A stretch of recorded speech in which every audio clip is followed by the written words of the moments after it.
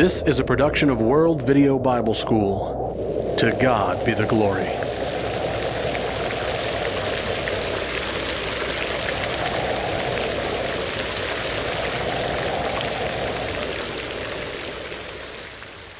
When considering the reality of Noah's Ark, you've probably heard some of the skeptical questions.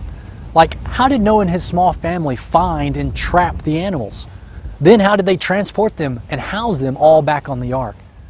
Because aren't there hundreds of millions of animal species existing on the earth? Or maybe you've heard the question, how could Noah have traveled all the way down to Australia to catch 2 koalas, then across to North America to trap 2 grizzly bears, and then down to frozen Antarctica to fetch 2 penguins? Though these questions are common, here is the problem. The scenario described is entirely false, and it's based on misrepresentations of both the scientific and the biblical records. For some, the presentation of this scenario is an attempt to cast an air of ridiculousness on the biblical account by placing the huge burden on Noah to travel the world, to trap and transport millions upon millions of animals back to the ark. In studying the reality of the ark and its animals, we have to first base our understanding on the Bible's account. And of every living thing of all flesh you shall bring 2 of every sort into the ark, to keep them alive with you. They shall be male and female. Of the birds after their kind, of animals after their kind, and of every creeping thing of the earth after its kind, 2 of every kind will come to you to keep them alive. 2 of every kind will come to you. The first fallacy in the skeptic's scenario is that Noah did not have to worry about where to travel, what animals to trap, how to determine male and female of each species, or how to transport each of them back to the ark. The traveling was accomplished by the animals under the direction of their Creator. Whatever the geography of Earth's land masses was prior to the flood, and such a cataclysmic event, the topography was different. Noah didn't have to travel to a distant region in the south to bring back kangaroos, or to a far-off region in the east to bring back pandas. Or he didn't need to trek through some northern wilderness to bring back a host of different bird kinds. Rather, he was to prepare the ark for their shelter, the internal compartments for their dwellings, and the stores of food for survival. Make yourself an ark of gopher wood. Make rooms in the ark, and cover it inside and outside with pitch. And you shall take for yourself of all food that is eaten, and you shall gather it to yourself, and it shall be food for you and for them. The second fallacy in the skeptic's argument involves the enormous misrepresentation of the number of animals that Noah would have needed to take. While some skeptics have stated that there were hundreds of millions of species that existed, others have gone so far as to say that the fossil record documents 500 million species or more. Both of these numbers are absolutely false and demonstrate both a misrepresentation of solid scientific data and a misunderstanding of the biblical time frame. The biblical history leading back to Noah's life did not take place over hundreds of thousands or even millions of years ago, but only a few thousand years. And scientific studies of animal life do not document hundreds of millions of animal species, either existing or extinct. These wild extrapolations for the number of animals on Noah's Ark are derived from the assumptions of Darwinian evolution and the needed yet missing millions of transitional animal species. Even the seemingly lower figures, ranging from 3 to 10 million species, are substantially inflated beyond currently observed and cataloged species, which only number in the range of 1 to 2 million. Yet for numerous reasons that we will discuss, the number of different animal species on the ark is nowhere near hundreds of thousands, let alone millions. But let's take a moment and allow the Bible to set the boundaries for our discussion concerning the animals on the ark. Prior to the flood, God conveyed to Noah very succinctly and definitely the scope of His plan to bring a global flood on the earth, and that the ark would be a barge of salvation for both Noah's family and constituents of the animal world. And behold, I myself am bringing floodwaters on the earth, to destroy from under heaven all flesh, in which is the breath of life, Everything that is on the earth shall die. God's plan for the floodwaters was to destroy the pervasive wickedness that had consumed humanity, and in so doing also all flesh in which is the breath of life, such as birds, beasts, and creeping things. Thus the animals that came to Noah to board the ark were representative male and female pairs of only those kinds that would perish in the waters of the flood.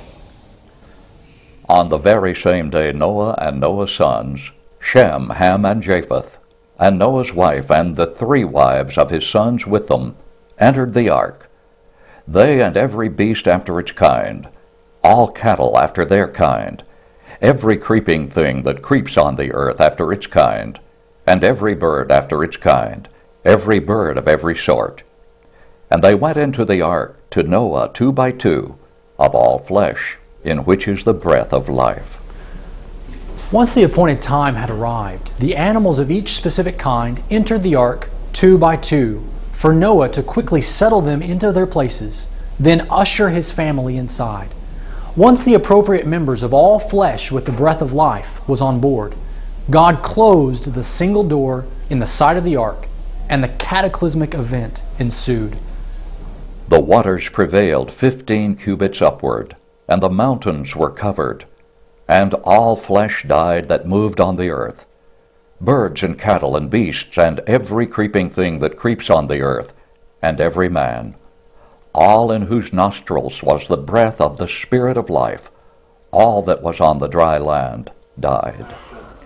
After the torrential 40-day rains and the breaking loose of the fountains of the deep, the floodwaters covered all the mountains across the entire earth, and God's plan and preparation for the survival of life was fully realized.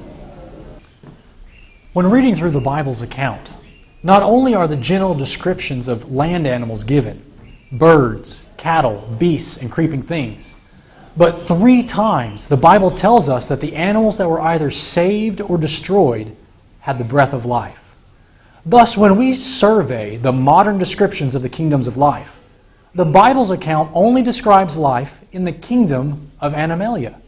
So Noah did not have to take representatives from the kingdom of the plants, or the fungi, or the protists, or the differing types of bacteria. And despite many pages of skeptical critique, Noah did not take any aquatic animals, no algae, barnacles, clams, no fish, sharks, or even air-breathing mammals such as dolphins or whales. According to the Catalog of Life, which is an international database of taxonomy, there are just over 1 million known species of life in the kingdom of Animalia. However, of the numerous phyla in Animalia, the majority are either aquatic, such as the phyla of Cnidaria, Porifera, Echinodermata, and Bryozoa, or they are composed of creatures that do not fit the Bible's descriptions, such as mollusca, Annelida, Platyhelminthes. And in fact, over 85% of all animal species are found in the single phylum of the arthropods, which includes over 700,000 cataloged species of insects. And although we may think of insects and bugs as being creepy crawlies, they were not required passengers on the ark, because they neither fit the definition of the Hebrew word translated creeping thing, or they do not fit the description of having the breath of life in their nostrils. The phylum that contains the main classes of animals that do fit the required biblical specifications is that of the chordates. Yet even in this single phylum of approximately 66,000 species, roughly half are in the aquatic class of bony fish, which leaves approximately 31,000 species in 4 major classes fitting the Bible's description.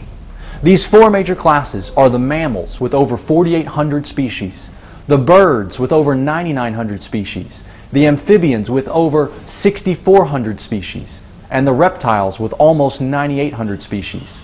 These 4 classes represent the most well-known and studied air-breathing land animals.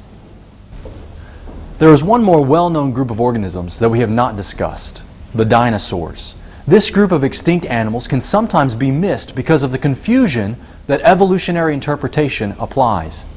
As part of God's creation, the dinosaurs were absolutely real members of the animal kingdom. Although we do not know how or when each dinosaur kind went extinct, we do know that whichever kinds were alive at the time of Noah would have been passengers on the ark if they had fit on the Bible's required characteristics. However, let's address two major misconceptions. First, we are usually enamored with the largest of dinosaurs, towering over us at museums. The Brachiosaurus, Argentinosaurus, Tyrannosaurus rex, Stegosaurus. Yet these large specimens represent only a small fraction of dinosaurs. The vast majority were actually quite small, and the average size of all dinosaurs was somewhere between a sheep and a cow. And further, this average size is for an adult dinosaur. We are not told in Scripture that the animals had to be adults, so God could have easily had younger animals and dinosaurs arrive at the ark for Noah to load. The second misconception about dinosaurs is that there were millions of different species. Just as we have discussed the reasonable numbers of animal species, the number of named dinosaur species is less than 1,000. So we can easily add to our figures 1,000 sheep-sized dinosaur kinds. So far we have discussed the potential numbers of animals by following the species statistics of taxonomy. The modern definition of the term species can be a very controversial discussion among scientists. But the most popular definition states that a species is a group of individuals that actually or potentially interbreed in nature. In this sense, a species is the biggest gene pool possible under natural conditions. This concept, though, in its current form, has only been around for a few hundred years since the time of Carl Linnaeus, and represents modern humanity's approach to categorizing and studying life on Earth. Although the species is supposed to represent the largest pool of interbreeding organisms, there are many known exceptions to this definition. The term hybrid has been used to define an offspring from parents of separate species, and actually there are 3 different degrees of hybridization. Interspecific hybrids occur between different species that are within the same genus. Examples of this include the canine genus, where distinct species of domesticated dogs, coyotes, wolves, and jackals have been known to interbreed. There have similarly been hybrids in the genus of bears, including grizzly polar bear hybrids, seen both in the wild and captivity. Additional examples of interspecific hybrids abound between species of felines, species of geese, species of woodpeckers, gulls, finches, chickens, crocodiles, and many, many more. The second degree of hybrids that we see are intergeneric hybrids, which occur between different species that are also from different genera. Examples of this type of hybrid include members of the bovine family, specifically the interbreeding between the Bos genus, which includes yaks and domesticated cattle, with the bison genus, which includes the American and European bison. Cattle-bison hybrids have been observed naturally since the mid-1700s in the United States, and intentional crosses, such as the beefalo, have existed since the mid-1800s. Another example of the intergeneric hybrid includes various members of the duck family, specifically the interbreeding between single species containing the mallard, the bald-pate, the redhead, and the wood duck. Other examples of this type include members of hummingbirds, warblers, swallows, and felines like the caracal and serval. Although rare, the final degree of hybrids are the interfamilial hybrids, which occur between different species that are not only in different genera but also in different taxonomic families. Examples of this form of hybrid exist between guinea fowl and peafowl families, between pheasant and grouse families, between the families of ducks and geese, and between the families of sparrows and finches. The important aspect to recognize concerning all of these hybrids is that even though scientists may have cataloged animals into distinct species, which in many ways is valuable, the classification still represents only a theoretical boundary that man has assigned, especially when it applies to potential interbreeding. What this means for our discussion of the animals on the ark is that the numbers of defined species we've mentioned are really upper limits, since numerous species may have been represented by a single common pair, rather than a pair from every species. This distinction acknowledges that the Bible's use of the phrase, "after their kind," is not restricted to our modern term species. and in many cases probably is equivalent to a higher taxon like genus or family. For our discussion, though, we will simply use the species counts as an overestimate of the total number of animals on the ark. In addition to the common 2 of each kind, God further elaborated that each of the clean animals, Noah would take 7 of each kind on board. Though further identification of clean versus unclean is not given in the context of the flood account, the law of Moses has lengthy discussions of the qualifications of clean animal kinds. Using these as a guide, the numbers of clean animal kinds was quite restricted, so we can easily account for the additional clean animals by simply rounding our numbers up. So all in all, here are the total numbers of individual animals. 12,000 mammals, 20,000 birds, 20,000 reptiles, and 13,000 amphibians. Before loading these 65,000 individual creatures on the ark, we need to address a couple of final but key issues.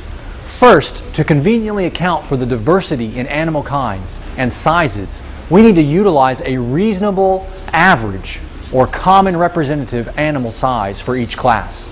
This can be done fairly easily using results from some scientific surveys of animal sizes. If we look at the mammals, we might think about the large creatures, like elephants, hippos, or horses. But the biological surveys have found that the most common mass of an adult mammal is less than 10 pounds, which might sound small, except when we consider that approximately 40% of all mammal species are in the rodent order. An important point to mention here is that there was no requirement for taking the oldest or largest, or even having to take adults. Adolescents or juveniles would have been suitable in most cases. Similarly for amphibians, with approximately 85% of all species being in the frogs and toads order, the most common adult mass of approximately 1/4 pound is reasonable. Likewise, there are only a few larger reptiles, like the Komodo dragon or crocodile. So the most common mass is also approximately 1/4 pound. And finally, for the birds, their most common mass is less than 1/10 pound. What this means is that for convenience, we will approximate all of the mammal individuals on board the ark to be the size of a juvenile sheep, well overestimating the less than 10-pound size. And for all the numbers of birds, amphibians, and reptiles, we can approximate them to be the size of a medium-sized chicken. Again, an overestimate. The second key question to consider is, what were the animal accommodations necessary? How tightly arranged were the animals? The Bible tells us that Noah was to make rooms for the animals and to prepare stores of food, but exact dimensions for the various compartments, pens, corrals, or cages are not given. So when gauging the space requirements necessary for the animals on the ark, there are 2 modern-day analogies that we will utilize: modern animal transportation and modern lairage or housing standards. It is important to first notice that neither of these 2 comparisons really fit the ark situation. The ark was not a short-term trip from point A to point B, like transporting cattle from pasture to market. Neither was the ark a long-term environment, like a zoo or research facility. The ark was a survival barge, which carried precious cargo above the flood's waters for a limited time duration.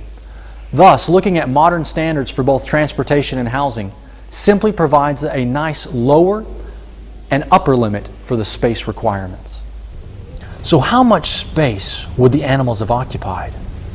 As we have seen, the ark is an immense vessel with a total of over 100,000 square feet of deck space. In terms relating to transportation, the ark's size was equivalent to the volume of 527 railroad boxcars. When we consider the transportation of animals, the recommended densities for travel have been fairly consistent from as far back as the 1920s in the railroad industry through the trucking industry of today. Using published recommended capacities, a common dual-deck boxcar could transport 240 mid-sized sheep. If we assume 12,000 individual mammals represented by sheep, then they would all fit within 50 boxcars. For our smaller animal kinds, a poultry boxcar that contains numerous levels of stacked cages could carry approximately 3,000 medium-sized chickens. If we assume a combined total of 53,000 individual birds, amphibians, and reptiles, then they would all occupy less than 18 boxcars.